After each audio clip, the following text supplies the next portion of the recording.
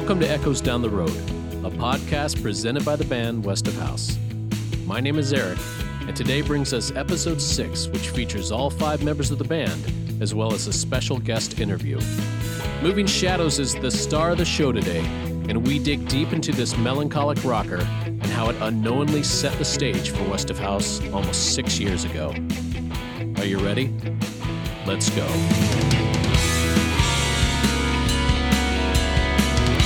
Welcome back, everyone. This is episode 6. We are getting there of Echoes Down the Road, the West of House podcast. As always, I am your sonic tour guide, Eric. And I'm Lance. This is Tommy. This is Kevin. And this is Dave. Oh my gosh. All 5 of us in the same place? Very funny. I can barely contain my excitement, people. Yeah. Is it really Dave, or is this someone saying they're Dave? It could be a stand-in. This is a placeholder, a very intelligent placeholder. He's gone like full the Iron robot. Legion. It's like Skynet. We'll take what we can get, and we are very, very happy to have all of us here for you guys today. We are going to be talking about Moving Shadows. A wonderful song. If you haven't heard it, you're in for a treat. Which is song 5 of the album. Song 5 for episode 6. My wife's not going to be happy. My new opening just sprinkled on her nice MacBook. Oh, well. Oh. So are you saying this is the last episode you'll be in? As long as she doesn't know. So that fade to black transition that we're about to see is actually the MacBook dying from the beer going inside the logic board. What you drinking, Lance? Hey, thanks, Tommy. Waiting for that. We're hitting a nice sunny day here in Southern California, so we're hitting the modern times.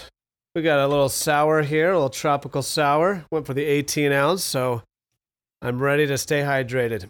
Eric, I didn't hear yours open today. What do you got drinking over there today? No, it's a little earlier than we usually do our podcasts, and unlike you alcoholics, I am just drinking a nice, solid black coffee. Straight black? Straight black, nothing else. You put anything else in coffee, and it just ruins it. It's like straight black is a sign of a psychopath. That's what they say, but it's like overplaying drums in a song. Hey, it never happens. Wow, is anyone else wearing a vest? Because shots have been fired. Coffee starts bad, so you can't really fix it with anything. That's blasphemy. I agree with you, Tommy. It tastes like donkey pee. Oh my! Well, how can and you? I wouldn't even know what donkey pee tastes like. You know, people always ask me that. I don't have a response. Well, then maybe you should stop saying it, or we're going to start judging your beverage choice.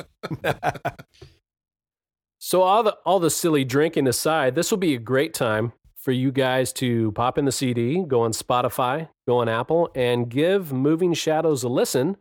We will, of course, play it at the end of the episode. But, sometimes it helps just to hear the song before so you know kind of what we're talking about. And, hey, another stream, that's another 0.0003 cents for us. So we will not say no. So why don't you go ahead and give that song a listen right now. So, Moving Shadows. This is a little trivia. This is actually the oldest West of House song. I don't know how many of you knew that. I think the band members did. So this was written in 2015. So as of this recording, it's almost 6 years old. And it was the song that gave birth to the Mad Ones, which we talked about in episode 1. At that time, we had a band called Eric Beeger and the Mad Ones. And I had done that because I was doing a show at the Orange County Fair, and I needed a backup band. So we called in Lance and Kevin. Did you play the first show with us? Or we had a different keyboard player for actually, that? No. Yeah, I was Andrew, and I believe Brian played that show, didn't he? That's right. Yeah, Andrew and my brother-in-law, Brian. Rest in peace, Brian. We love you. Yes. They played. Kevin wasn't on that. Scotty played drums, and that was Eric Beeger and the Mad Ones, and we did 2 of those shows at the fair, right? Yes, it was about 110. Oh, yeah. And intelligently, the band after us didn't show, so they wanted us to play a second set. That was a mistake. It was, because I think Andrew's fingers melted on his keys. That's right, because the sun was shining through a rip in the, the little shade. tent. Yeah. And instead of moving his keyboard, which was in the sun, he left it there and actually burned his fingers. Yeah, and we never heard from him again. He never played again. But then Kevin joined, and then writing more in the future. Fast forward to 2015, I was writing a song, and Moving Shadows just came around, and that was kind of getting rid of the Eric Beeger part, because it's no fun to be a solo act. It's just not the same. And turn it into a full-fledged band with Lance and Kevin and our friend Scott at the time. So I remember writing this song on just a crappy, broken down, beat up, almost out of tune acoustic guitar. And the magic of that, the entire song, music and lyrics, came together in less than an hour. It had been a while since I had written a song, and I definitely wasn't as prolific as this whole West of House craziness that we do now. This was back when I was writing maybe 2 or 3 songs a year. But something happened, and it just kind of came together. So we do have that demo. Why don't we play a little right now? As we stand here in our silence, thinking nothing said is what to say,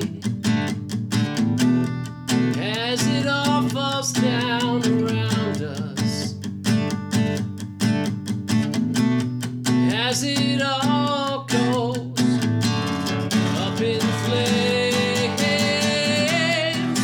Every lifetime is a moment. Each of us is just a breath.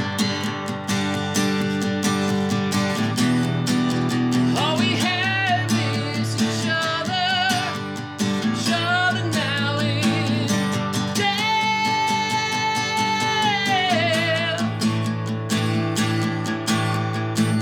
So there you go. You can kind of hear, if you're familiar with the song, the foundation of that song has stayed the same. I think there's 1 or 2 lyric changes that I did in there. Some different meter things with how the singing's going, but from verse to chorus to bridge, it's all there.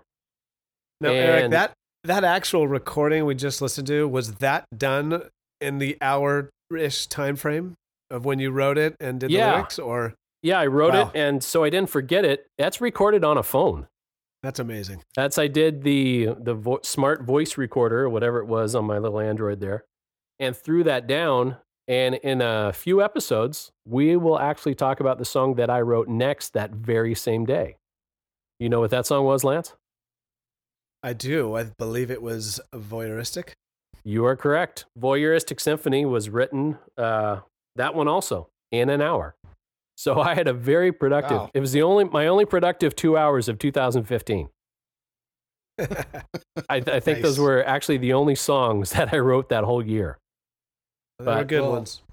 Yep. Voyeuristic is such a big song. That's a good 1 year song. I mean, that thing's full of stuff. Oh yeah.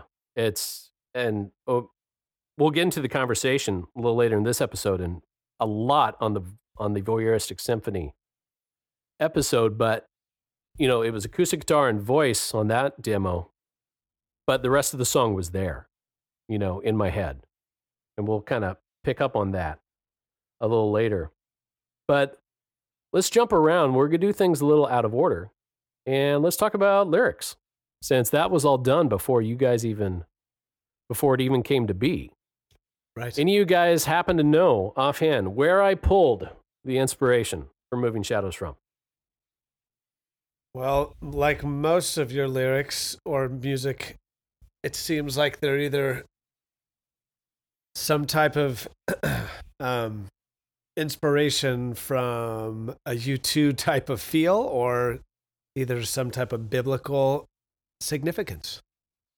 I'm looking at the lyric sheet online that you have in our Google Drive. I'm also cheating. The answer because it's right there. Yeah, you're all cheaters. So you guys are cheating. See, I try to make it up so it sounds real. I knew the answer, but I gotta, get some content here, people. So yeah, well, yes, since they're cheating, the game isn't quite as fun, folks. But it's okay. We can edit all this out. Normally, we don't know this stuff, so actually, the fact that we do know is exciting for me. I think you just found out we had a Google Drive, didn't you, Tommy? Well, I think you just barely gave me access. So it's a song based off Psalm 39. I did not know that. Well, you know now. As someone, I'm looking at the Google Drive now. I see someone has actually highlighted Psalm 39. Yeah. That was Kevin. So Kevin, I'm Googling it. We just found our Easter egg for the end of this episode. Good job. I have to say I did not know that because I say that every time you ask about lyrics, so I just have to keep it going. Well, you know what? That's fun because you kind of learn along with everyone listening to this, Tommy. So, and I'm in the band. So it's a gift. It's my gift to you. Yeah. Well, thanks for that. No problem. So with the Psalms are very interesting, especially for songwriters, regardless of your religious background. The writing involved in Psalms, it's one of the greatest documents of the human emotional experience ever recorded. It's almost, well, to coin the term we used earlier, it's almost voyeuristic, in kind of like you're reading someone's diary. And I was reading that, for inspiration in Psalm 39, and I came across this line in there in verse 6, which said, "We are merely moving shadows, and all our busy rushing ends in nothing." And I don't care if you're Christian, Buddhist, atheist, none of that matters to me at all. But the message from that line is obviously a universal truth, because we spend so much of our time running around wrapped up in things that don't really matter, that we end up with nothing. And it's just like shadows, they're passing, they're not physical, they're getting nothing done, they're serving no purpose, just to kind of exist and move from place to place. So it was kind of that idea that inspired the whole song and weaves throughout. Yeah, it's kind of a heavy, dark, but humbling statement. And it also rings to me Ecclesiastes, where it's just chasing the wind. Is a common line that Solomon writes in that book, where we definitely sometimes need to be reminded that we don't really matter as much as we think we do, when it comes down, which is humbling and sometimes a little depressing, but I find solace in it. Yeah, I agree with Lance. Sometimes I think of like when I get cut off in traffic, for example, like we all have one thing in common: we're all going to die. I know that's kind of depressing and kind of dark, but I mean, it helps me think of the kind of connection between the person in the other car, or kind of like the idea that we're all existing on this plane of existence together. Well, and the fact going kind of farther down in the lyrics of the song, the chorus, it's weird because the music is very hopeful, like, and it just in the progression, it's a kind of a payoff chorus, and has kind of a triumphant feel to it. But the lyrics of like every lifetime is a moment, and each of us is just a breath.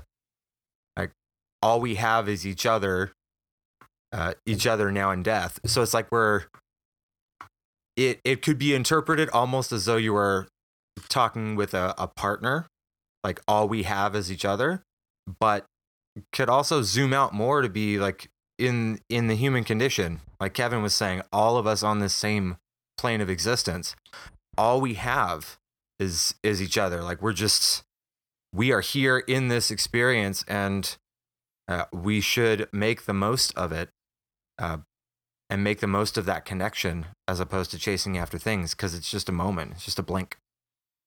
Wow. That was awesome, Dave. Why aren't you on more of these? We need Dave on more of these. That was deep.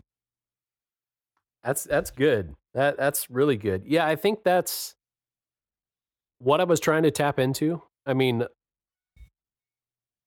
I've told you guys plenty that I don't always explain the lyrics because whatever it means to you, that's great. That's your experience. That's what I like.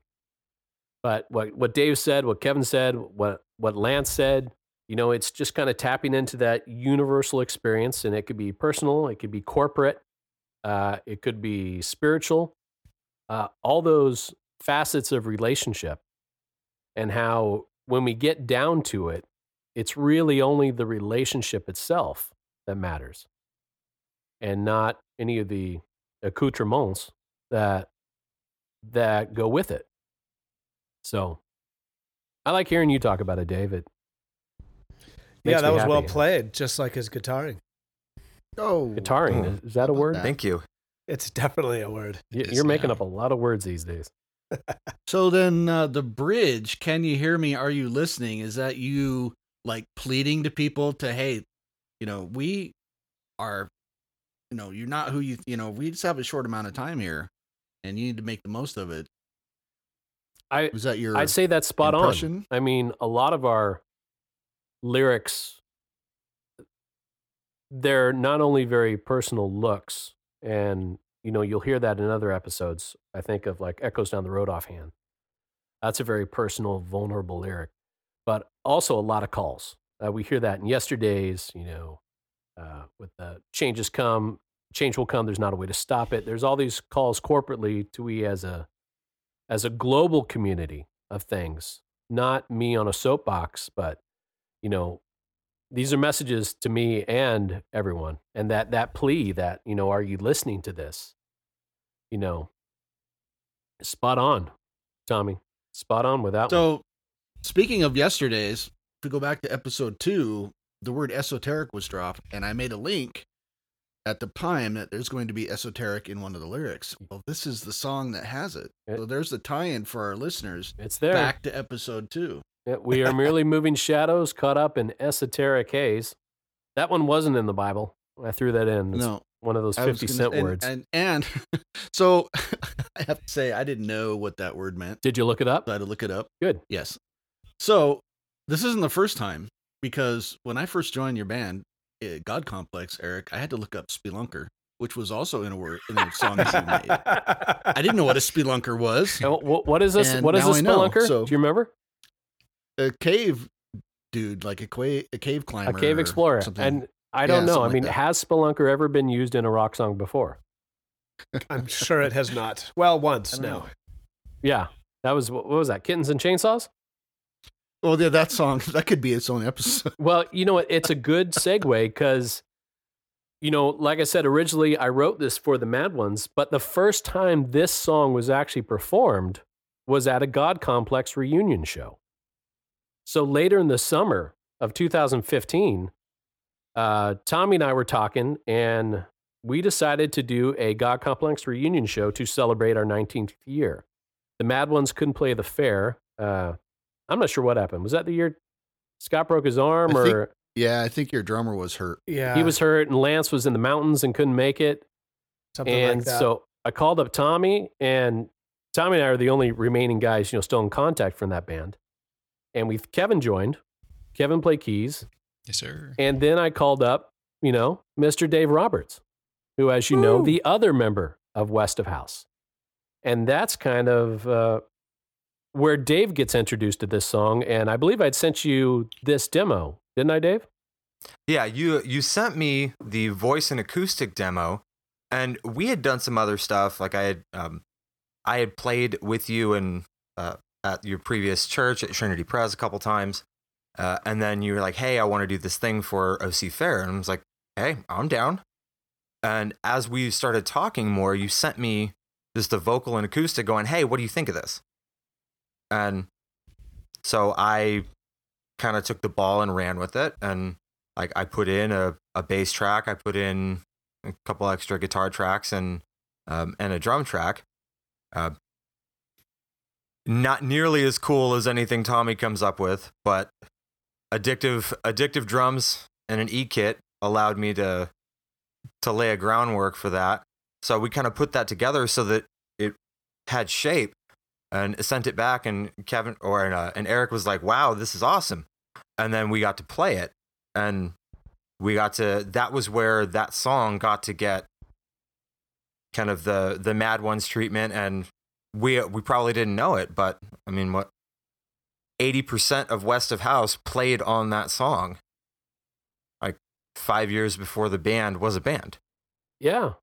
It's funny because you were the last to join West of House. We brought you in later, but you were actually the first to play on a West of House song. If you want to, parse semantics. Yeah, we didn't know it yet. Very few degrees of separation in our incestual band relationships that we've all gone through. They're all kind of linked together. The 6 degrees of Kevin Bacon. Yeah. So we actually have a live clip from that show of Moving Shadows. We're going to play a little bit of that. Maybe I'll even throw in the part where Tommy throws down double bass in this song. I don't remember if he remembers playing that, but you recall that? I was actually just thinking, I don't remember playing this song at all in that show. Well, when I brought the song back up to the band, you didn't know what it was, which again, it's senility. It happens as you get older. We're okay with it. We still love you. But let's play a clip of that now and you can relive the experience. Are you listening?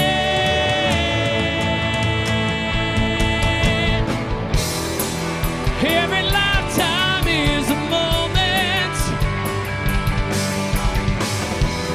Each of us is just a breath.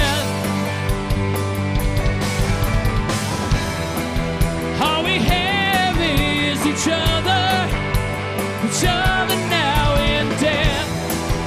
Every lifetime is a moment. Each of us is just a breath. So there you go. That was the first live performance of Moving Shadows with Tommy's double bass intact, turning everything into a metal song. You should have heard his original. Your original version of Chasing After Memories had blast beats, if I recall correctly, didn't it? Oh, I don't know. Maybe now that I can play double bass, I want to, but I'm not in a band that really likes double bass. Mostly just me, but what are you trying to say? I'm just saying, one of these days, Westie fans, there'll be one, just not anytime soon. Tommy's Marty McFly in this, where he's like, y'all ain't ready for this, but your kids are going to I remember that gig, though. That was a good gig. That was a lot of fun. The sound was great. It was great. It's up on YouTube. If you search, I think, God Complex and Orange County Fair, that one comes up, and it was a fun show. That was cool. That was a good time. We had a good time, and it was in the hangar. It was nice and shaded. It was. We had the hangar. So much shade. It was in the hangar, and we covered Counting Blue Cars, if I recall. Dishwalla. That's right. Yeah. Yep. And did some God Complex stuff. It was really, really fun. I remember having to buy a new distortion pedal for that gig because I needed something with more cojones than my little Class A Mesa would put out at the time. Yes, the God Complex songs were a little crunchy at times. Yeah, and I think the reason why we ended up doing that gig, Eric, is because you had the hangar and you didn't want to give up the space, the spot for the next year. So you're like, I got a band coming, so keep my spot. And we did a pretty good job, I thought. Then you hung up the phone and went, hey, let's get a band coming. He's like, good thing I know a bunch of musicians that can show up. Yeah, it came to once Mad Ones had to pull out. The God Complex reunion one came together pretty soon. And that song went on. It became a staple of every Mad Ones performance. I can't think of one where we didn't play it. You're right. We did it every time. It's a great rock song. And so, especially live, it's a very good live song. It's a good barn burner.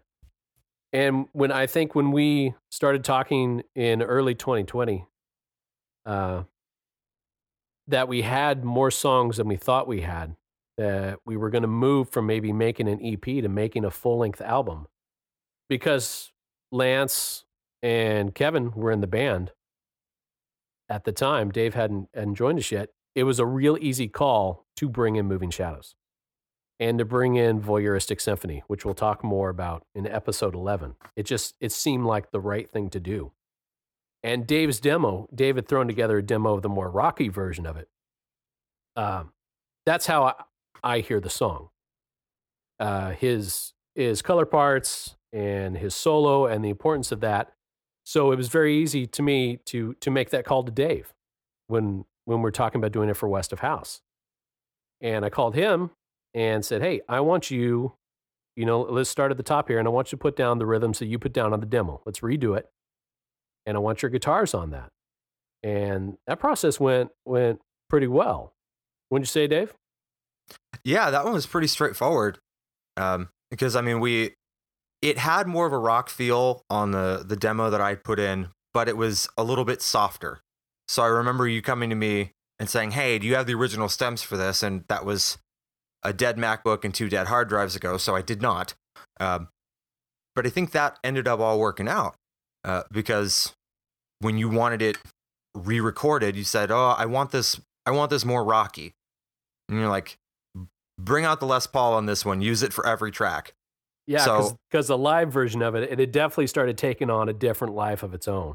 And you brought the rock, man. You brought the rock to your tracks. When that brought the foundation, and then it really took shape after everyone else. I won't skip ahead. I don't want to spoil it for anybody, but it really took shape after like all 5 of us got to put our unique spin on it. Oh, it was. Yeah, this is a fun part of the episode because this song goes in a place that,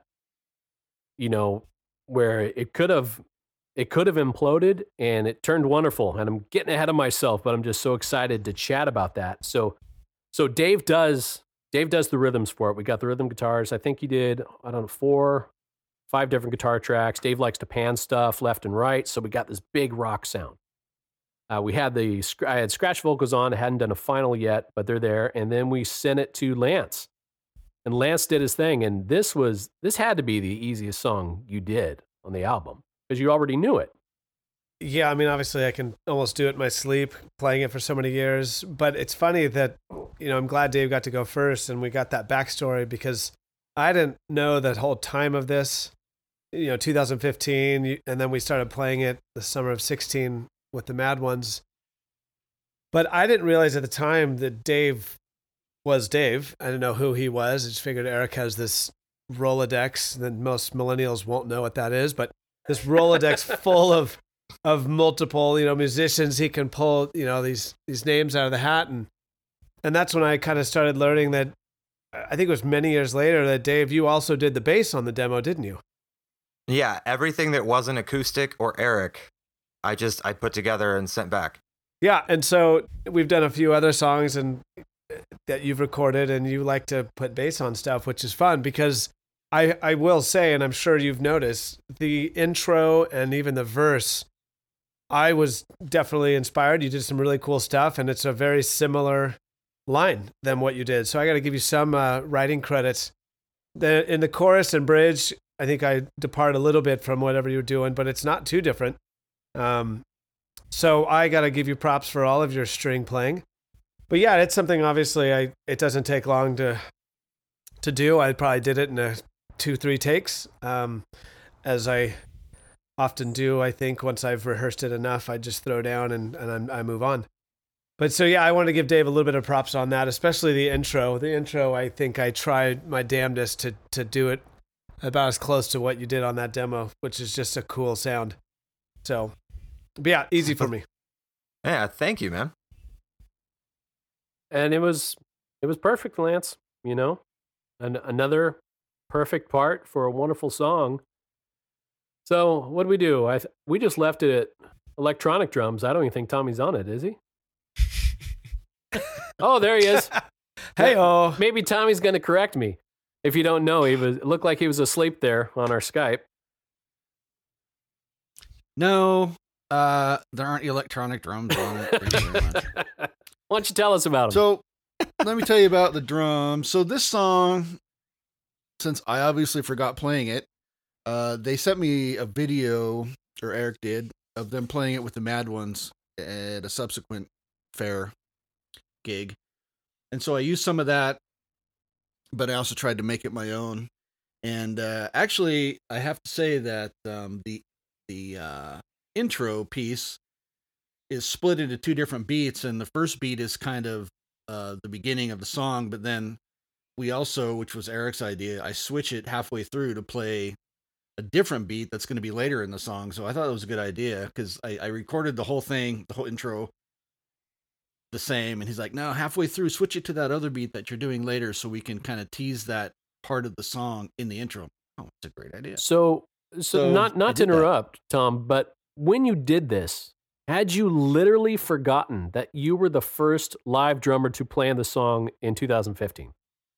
Yes, I actually had forgotten. If you told me, I had forgotten again until about 5 minutes ago. So you didn't use Because when you're like, you we didn't played this use- at that gig, I'm like, oh, that's cool. You didn't use the video that existed of you playing the actual song. No.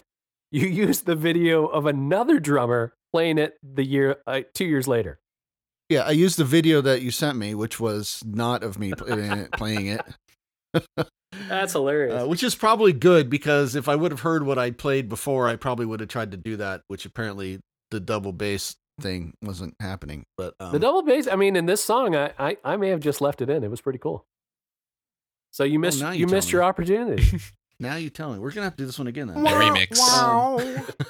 We'll have to record a remix. No, but it was a really cool song. So I did a lot of marching drum technique in it, where the hi-hat, or not the hi-hat, the ride cymbal and the snare drum are playing the same thing with accents, with the 4 on the floor with the bass drum, which I tend to do. Whenever the hands are really busy doing something that's not a groove, I tend to just keep the bass drum pumping throughout. And it actually is pretty technical to play, to get the accents and the ghost notes all together and not have one overpower the other or vice versa. So it was a really fun song to track because it was a little bit challenging on a technical side. It's got that breakdown there in the middle, which I really like. Bridge, the halftime thing with toms as part of the groove. And then it comes down again, and we're building it up, and I just really like how the song flows like that.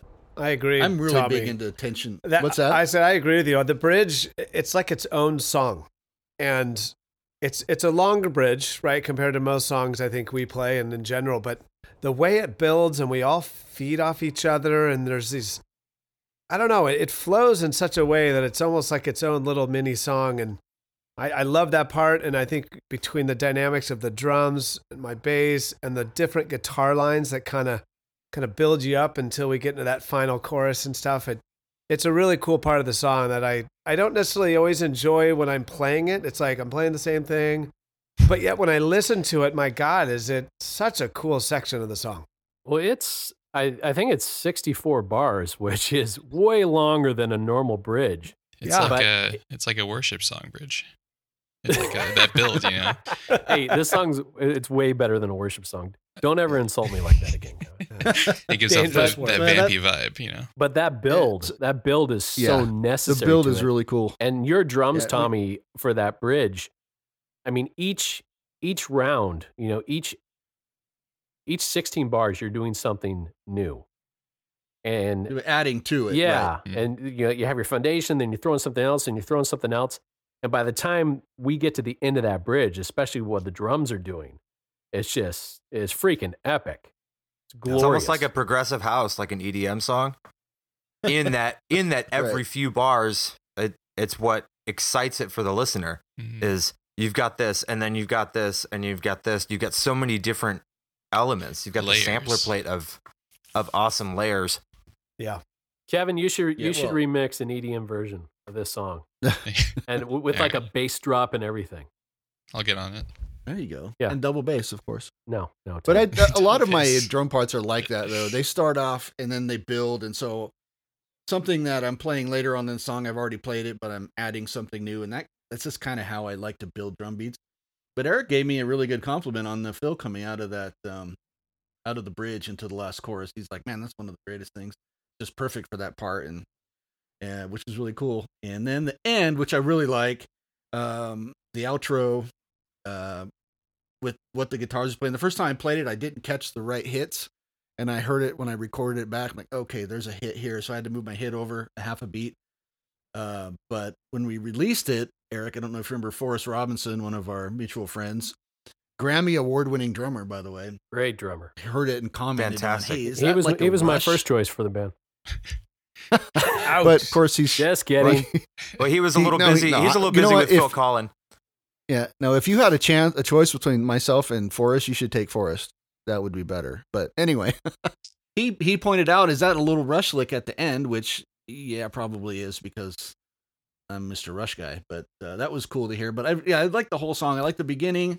You know, we come out hard, then we bring it down again, and then the song builds to the bridge and comes down again, and builds to the end with a huge outro and really kind of a technical proggy ending. It's just from the drum part perspective, I think that's really cool. But I was just listening to it earlier, and the guitars in this, all the different guitar sounds and all of that, just so layered. And I don't understand all that because I'm not a guitar player, but it's really cool to hear all the different things, especially with headphones. You can hear things going back and forth. So I know we're supposed to be talking drums. I but don't- had to give the guitar I don't guys a understand it little either, extra Tommy. It's love. okay. Oh, you don't you play guitar? No. And Oh, there's I a don't lot. There's a lot going on, and that kind of moves us to Kevin. So the interesting thing with West of House songs is sometimes everyone's available, to record and to put down things, and other times life is slamming us, and sometimes the show has to still go on, and we put in what we can and try to finish up a song and get everyone involved equally. And at this time, and you can correct me if I'm wrong, Kevin, but I think you were getting slammed at work during the recording of Moving Shadows. Yeah, whatever it is I do, yeah. So Kevin, it was busy. Kevin's getting slammed, and we've got an almost finished song. Everything's there. And so at that time, I call Dave up and I say, "Hey, Dave, Kevin's really busy. We don't know what he's going to be able to do. So throw in some more stuff." And then Dave, you did some color guitars and your original solo, correct? Yeah, I went and recorded all of those in kind of the other accent parts on top of the rhythm, and then the original solo that was in the bridge. So did that, double tracked all of that. That was it's only the second time I've ever double tracked a solo, and the first time I did it was on my own record 10 years ago, and it was a mistake. It was a production mistake that we ended up keeping, but we put all that together and sent it over to you, and then the tragedy that ended up making the song what it was and making it truly beautiful, it happened. Yeah, this is, well, first it scared the hell out of me. We'll get into that. So we're 2 days before deadline. Kevin slammed. I don't know if he's coming back with tracks. We're unsure. And 2 days before I have to give this song to Bobby, I get the text from Kevin, "Hey, my parts are up." So Kevin, he gives me these other color parts, which are just freaking amazing. Wonderful stuff. There's some delay stuff that he's doing that he'd done with the Mad Ones. We threw that back in. And, but he does a solo too, which I didn't realize. And so now I've got Dave's solo from the original song, and I've got Kevin's solo from the guy who's actually in the band at the same time. And they're both fantastic solos. So we enter this conundrum.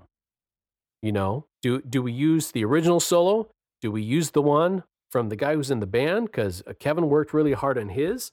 And there were some moments, about an hour, of kind of agonizing over this. Which one do we throw in? Because if we don't use one, I don't want feelings to be hurt, but we have to serve the song. And so there's this back and forth, this pull.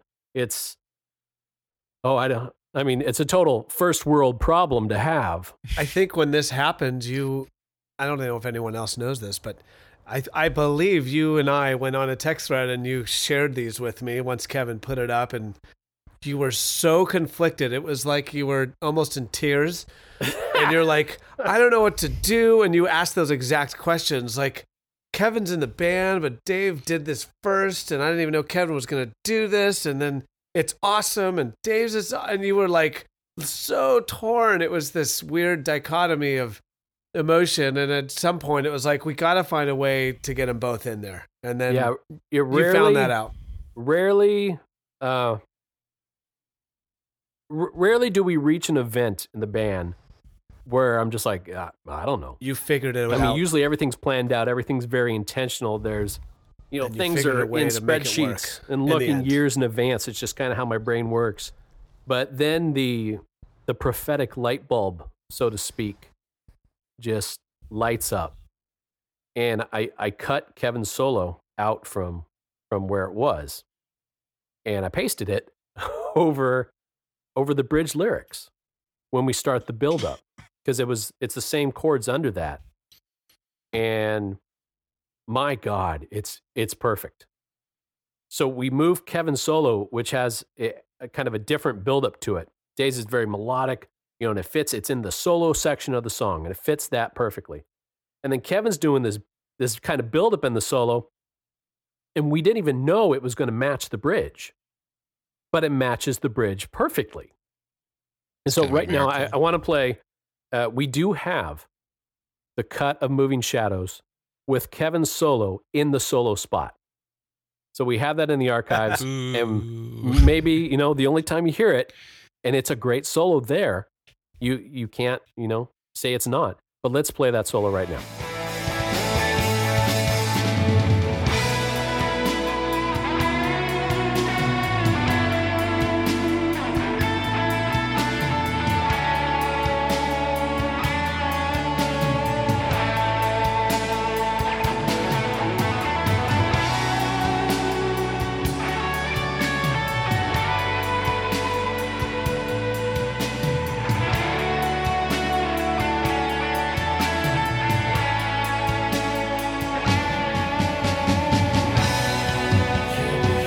So there you go. I mean, it totally works. It's an awesome solo.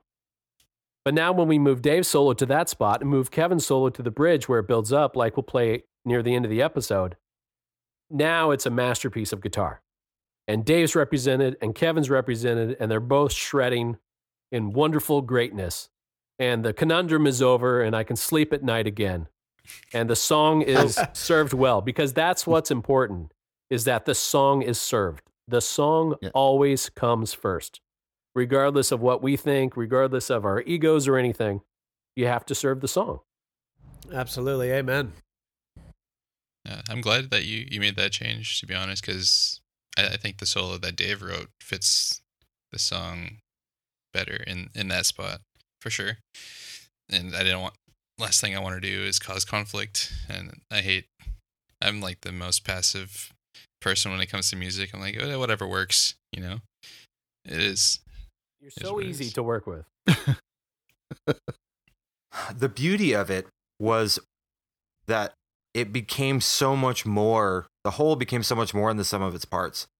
And that song was really foundational in being able to see, like, okay, here's my style of playing, here's my style of rhythm, my style of solo, and then Kevin's style of rhythm and Kevin's style of solo. Like, I'm a huge Def Leppard fan, and I won't necessarily compare us to them, but just the interplay between the two different styles, between like a Phil Collin and a Steve Clark, where you have more of the ambient and you have more of the, I guess, traditional. But there are things that Kevin played on that song that I would have played 60 takes and still got them wrong. And I'm sure there are things that I played that Kevin would not have played the same way. But it just became so much more together. Yeah, I think it's that contrast of style that really works well between us. So who did the solo in the bridge with that band? Me. Wait, Oh my in gosh. the bridge? No. Yeah, Well, that big long band, the pitch bend. You know, in the with bending solo the part string up? or under the vocals, because there's a solo and then the bridge with the vocals. So what are you referring to? I'm trying to think of it now. I honestly don't know which one it is. It's that note that, like, it's bending up and you don't know if it's going to get there, and it just gets there. That's Ah. probably me. It's probably a mistake. I don't know which one that is, and I guess I'll have to look it up. But is there something about that that sound. Every time I hear it, you know, they say some people hear music and some people feel music. I feel that bend every time I hear it. Even in my car, if I'm working and I have that song on, I will make a face when that note comes on because I'm feeling that. I'm like, yeah, I got there. I just love that. That was very visceral, Tommy. Yeah, it was. Yeah. I'm gonna starting to worry that mute you my may have hurt mic. yourself. I'm gonna mute my mic and go find it, and then I'll come back with the answer. Okay, how about that? Well, Just you know to be what? clear, we were talking about a guitar sound, right? Like there was nothing else there. That was a very I'm euphoric telling you, emotion. some You were people just they Sometimes say some the people guitar feel makes you mi- feel feels it. things.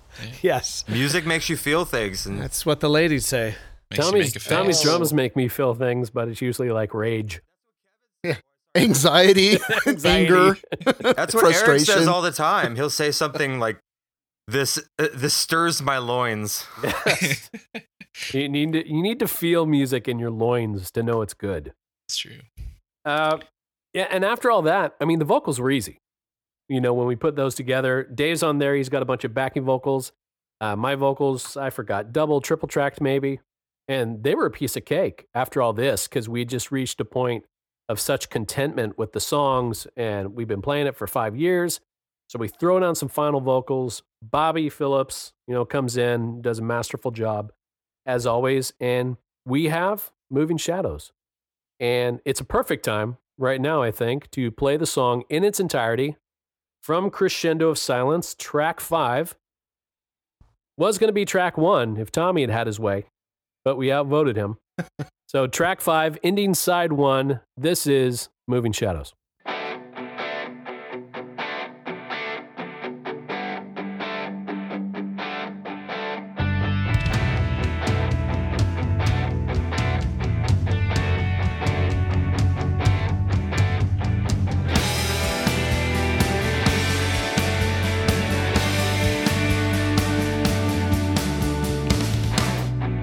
We are merely moving shadows,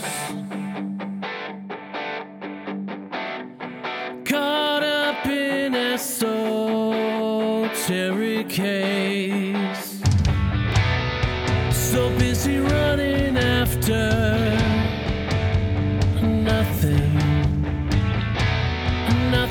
ventured, nothing gained.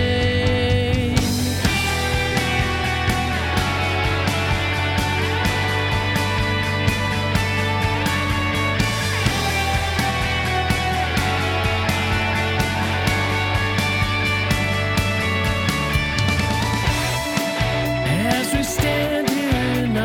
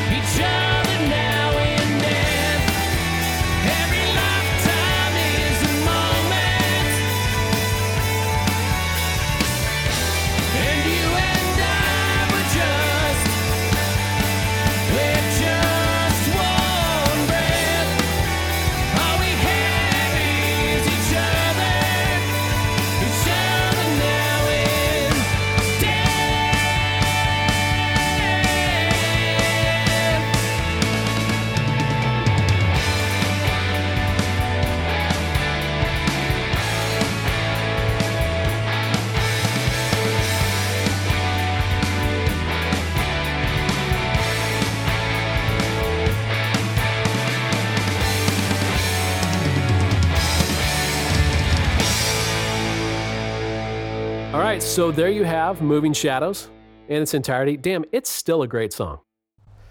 I mean, I know say that every think time we say come that out of a song. after every song that we play, but like we said earlier, it stirs my loins. And I don't know about you guys, but this song gets the most text back to me of, wow, Moving Shadows, what a great song. I get that the most from this song than any other one on the album. Yeah, it's Wow. people love it.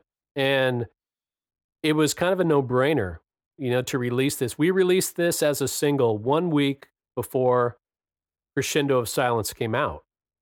And like I said, it was kind of a no-brainer at that point to do a video. Now, we had a good friend of the band, Paul Stamat.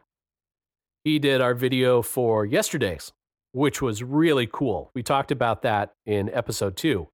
Top Shelf. Top Shelf video. Had the VR stuff going. And the great thing about Paul, we give it to him, and we don't necessarily know what's coming back because he's an artist and we let him do his thing. But we are extremely honored and privileged, Westies, to have in our virtual studio right now, Mr. Paul Stamat. Paul, welcome to Echoes Down the Road. Woohoo! What's up, everyone? How are you guys? Welcome. Good seeing you. It is good seeing you. It is good to have you. And what better way to actually talk about this video? We could chat about it, and I'm sure we'll talk about all the great things we felt. But, Sure. why don't you talk about it and kind of walk us through your ideas and how it came about?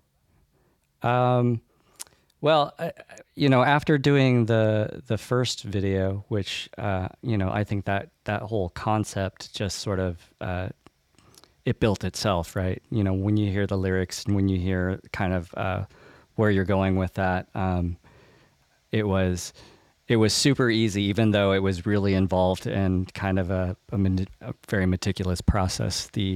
Moving into Moving Shadows, I thought that conceptually, I was like, well, we really got to see the band. I think it would be really awesome if we could just see you guys sort of create this song. And so Eric and I were on the phone talking about it, and I was like, if we could just get everyone to film themselves as if it was, they were coming up with the song and coming up with their pieces and all their parts. And everyone could kind of get to know the band and in your home environments, given the context of where we are or where we were in 2020, I thought that would be just an awesome way to sort of get everybody who had never at that point, because you'd already had one song that the second song would be, well, let's see what these guys are made of. What do they look like? What do they look like at home? And so we went from there. And then I think Eric, you had a funeral at that point, but you kind of made yourself available to get some of that extra footage that we wouldn't have otherwise gotten. So that was extremely helpful in sort of, I guess, telling a bigger story too within that the microcosm of the band coming together and figuring out their parts. Then there was this overall story, a subtle one, but a story of going somewhere, right? Which I hope came across. So that was kind of the genesis and of the idea and how it just went from there. Yeah, it was an interesting time. My brother, God rest his soul, passed away in July. He was 57, had a heart attack. And so I was flying to Washington for the funeral. And, band stuff still goes on, and we're working through that. And you can see if you have a CD, we dedicated Crescendo of Silence to him. That turned out to be something for him. And some of the footage in the video is taken in the airport. I just remember sitting on one of those people movers that are in the airport and had this beautiful skylight above me. And so I pushed record on my phone and I put it down on the little handrails that kind of move. Those little people mover things I'm talking about. And it just films that skylight. And I think, Paul, that you nailed it because it's that journey. And you're just kind of moving there. And it's a beautiful part of the video. If you guys haven't seen it, it's on YouTube, and we'll give you some of those links later. But it worked out really well. I had to laugh because, so I'm filming it and then I got distracted by something and I actually forgot my phone was on the escalator. And there's a clip of that at the end where my phone falls off.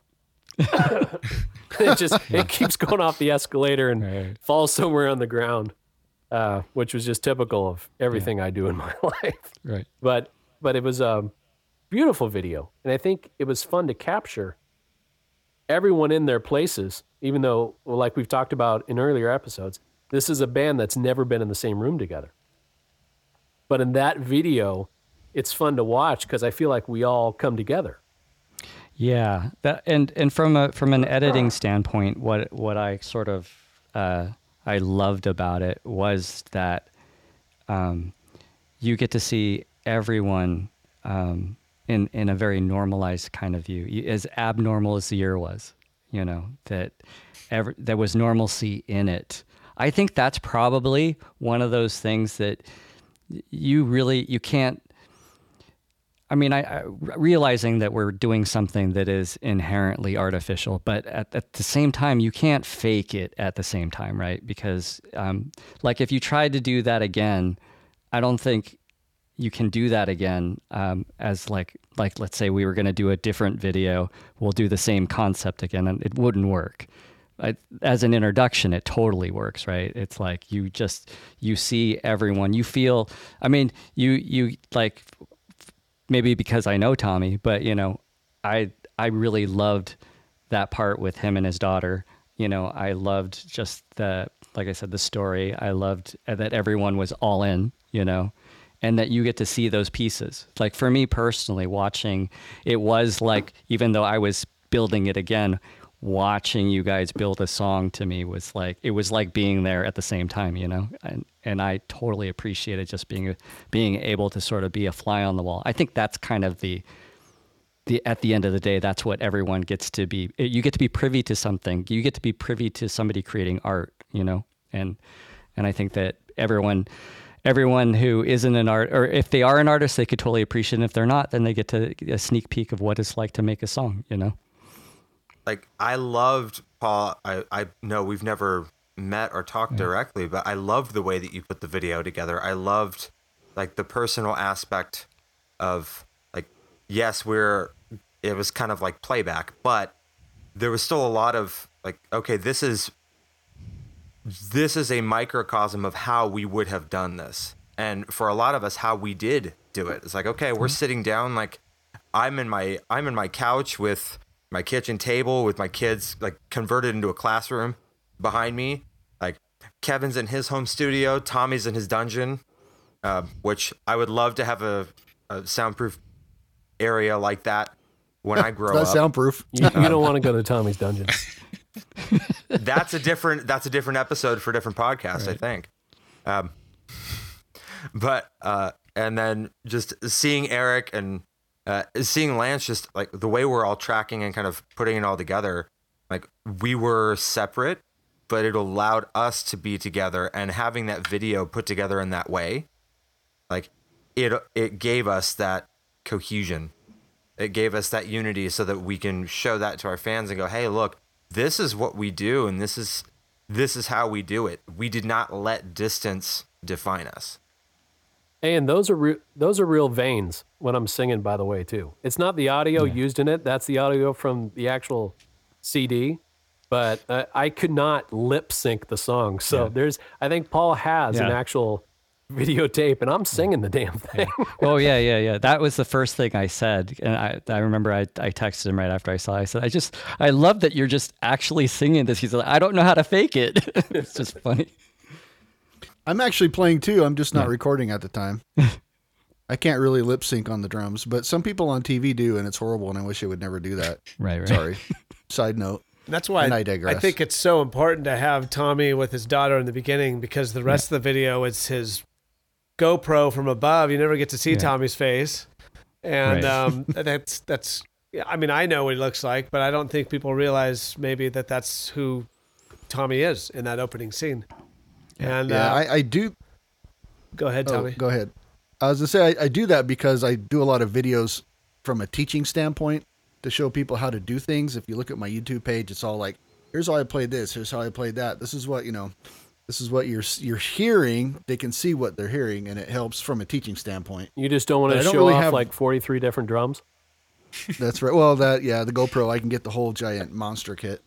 But it's funny because I've tried to do video shots of me playing like from the side, but I don't have enough room, so you don't really get a good view, and the background is horrible. So you get GoPro from above. Yeah, I like it. I'm used to it. You've done that on a lot of things I have seen.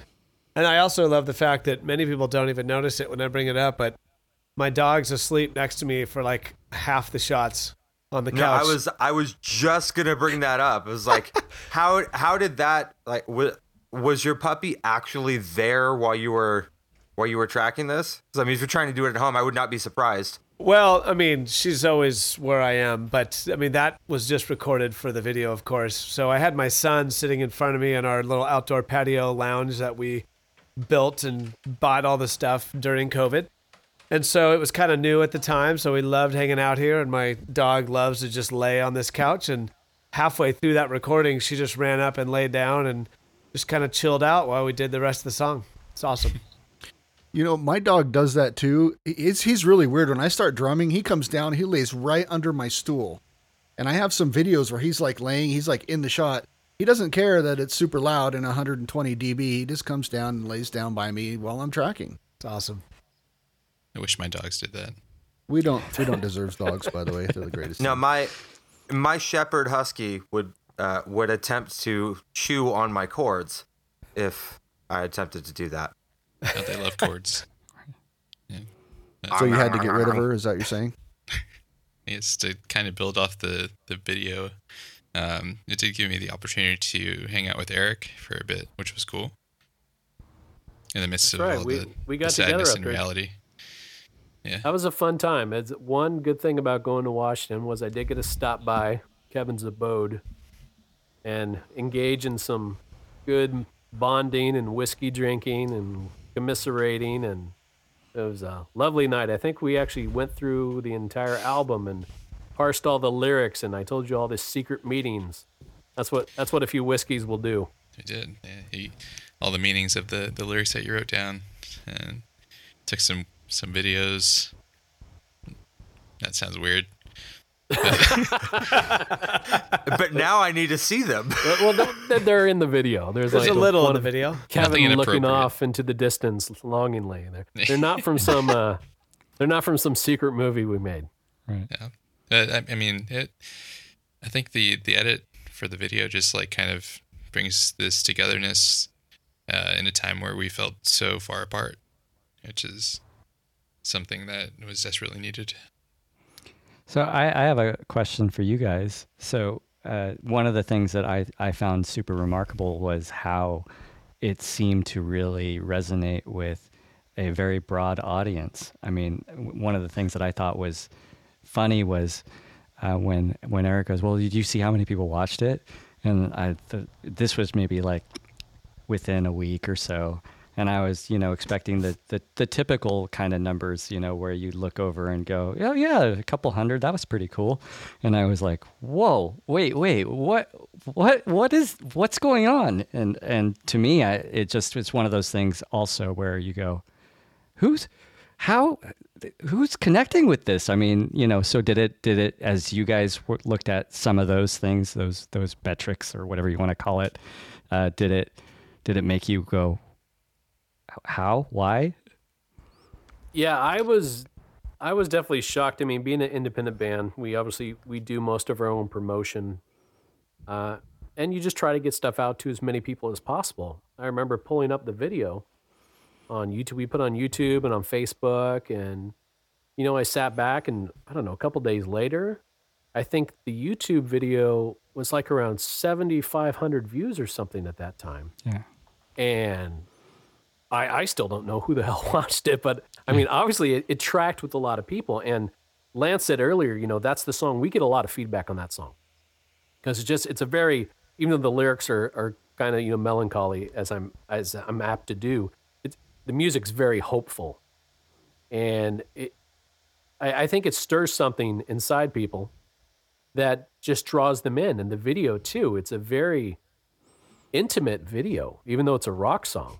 You know, you're just seeing a bunch of guys playing, but we're not posing and, you know, doing rock, you know, things. We're just playing and making art. And the views totally threw me off. I don't know how many it has as of this moment. 7,500. Oh, still so no one's watched it since then. Well, 7,504. So maybe 4. So No, and I think the original number when you first, you know, said something to me, it was something more around like 4,000. I mean, or something like that. So it's been a few thousand. But okay, so maybe maybe the last time I looked at it was 7,500. But anyway, that's a couple thousand more than I expected. I expected 400 or 500 views, and that's obviously not us going on YouTube and watching the video 7,500 times. It tracked with people, and I still hear that it's tracking with people. But it was a wonderful surprise, and I think it's also a testament to your skill as an artist and what you created for us. It's amazing, and we are so thankful for the job you did, because I think you and I mean, we've been friends since high school, right? And you seem far and away, probably more than almost anyone I know. You've kind of figured out some of the things that go on in my head just from how long you've known me. And when I give you a song and you're tracking with it, you bring out something that was there, but maybe I couldn't vocalize. Mm-hmm. And you do a wonderful job at that. I'm sorry you have to spend so much time in my headspace. It cannot be a safe place for anyone. But we thank you for your sacrifice. Yeah, it's an interesting place to be. But to that end, I think that anyone who's creating art, you're always going to that place where either it's a little more intimate than you're comfortable with, or dangerous or risky or whatever. But if you're not willing to take that chance, then you should go do something else, in my opinion, right? I think that's part of, probably why, some songs, take off and other ones don't. Because if you're not willing to take those risks and do the things, and take those chances and go, okay, this makes me uncomfortable, I don't like a camera in my face or whatever, right? Then you're missing out on something an opportunity that could be created, and that's what I appreciated ultimately in having the opportunity to do this, is that I do so many sort of corporate edits and things like that, they're boring, they're cookie cutter, and then just say, well, here, here's what I'm thinking, what the lyrics are, get back to me and we'll revisit this. And I'm like, well, here's what I got. And it's like, oh, and you're not mad. Okay, cool. No, it was wonderful. Guys, any other thoughts for Paul before? I just want to thank him for doing it so quickly and so tastefully, and even just willing to help out the band. Absolutely. Yeah, thank you, man. This was a work of art, and this was something I was excited, like when it came out, like when my kids came home that weekend, it was like they all wanted to see it. So we all got to like sit in the living room and look, we're on YouTube. I keep talking about this band that I'm helping write music for, and we're doing all this cool stuff and cutting an album. Here's what this looks like. Yeah. So Eric, this isn't the first time Paul's done a video for us. He did a little teaser for Montague back in the day. I remember he took some footage at NAMM and edited into part of Montague. The early days of my really poor skills back then. I'm so sorry. No, I'm actually watching the video right now, and I realize that Eric has a lot nicer camera than the rest of us. He must have a 4K camera or something. Hey, you got to get with technology. And I know. Right? I still, as much as I love the video, I still hate a camera in my face. It's as a musician, I'm playing live is fine, but something about the camera, I think that's why when you first said it, I was like, oh, I don't know about that, because I just don't like it. It's not the way I want to, communicate my art. But kind of Lance said it. It's just such a tasteful, perfect way you presented it. So I didn't feel like a complete idiot doing it. Then seeing the finished product, I'm like, okay, that was necessary. Yeah. Which is good, because musicians, we get in our own heads so much. It's good for us to let other artists, who have experience in other mediums of media, tell us what they think, and we need to shut up and listen, because then you've got collaboration, and together we are much stronger than our individual ideas. Absolutely. Good stuff. Well, thank you, sir. You don't have to go just yet. We're going to wrap up the episode, and you can say your goodbyes. But we want to thank you. A little longer episode today, but it was worth it. There's a lot going on, a lot to unpack with Moving Shadows. Something we're very proud of. So we would like you to join us for the next episode of Echoes Down the Road. We will be doing Holy Ghosted, and that's going to be a good episode, gentlemen. There's a lot to unpack there too. It is not light fare for anyone. But in the meantime, please subscribe to our podcast episode. You can do that wherever you find the podcast, on Apple Podcasts, Spotify, Deezer, all those things, through Podbean. They're our host. You can subscribe there, but it's fun to subscribe. I'll let you know when new episodes come out. And you can find our music on Spotify and Apple Music and anywhere you can stream music. It's all out there. You can find us on Bandcamp at westofhouse.bandcamp.com. We are on Facebook, Instagram, the Twitters of West of House Band, and on YouTube. Come, search us up. We've talked about how long that damn URL is. So please subscribe. Get us to 100 so we can just be West of House Band instead of the litany of letters, numbers, colors, and seasons that is in that URL. And I will never do it again. We did that in, I think it was episode 1. Tommy made me read it. And You did a great job. You know, I'm still scarred. I am still scarred from that experience. But thank you so much for listening. We appreciate it. The first episodes are already up, and people are listening, and that's great. And we will get better every episode. Paul, thank you so much for joining us. It was my pleasure, guys. It was a pleasure. And, from all of us in West of House, thanks for coming, and we'll see you next episode. See ya. Bye.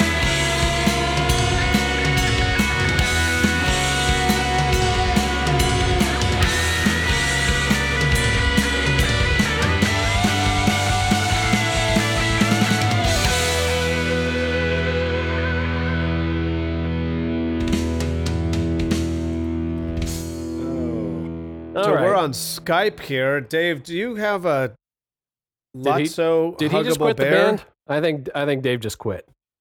he's mad because you made fun of my overdrumming. He likes it.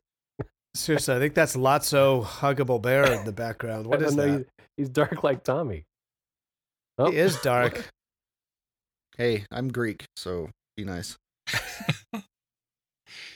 Is he quitting or is he still in the band? It's still unclear. He's frozen now. Look at that. No, I think Or he's is this- flexing his pecs. No, I can do that too. We can all look like we're frozen. How's that?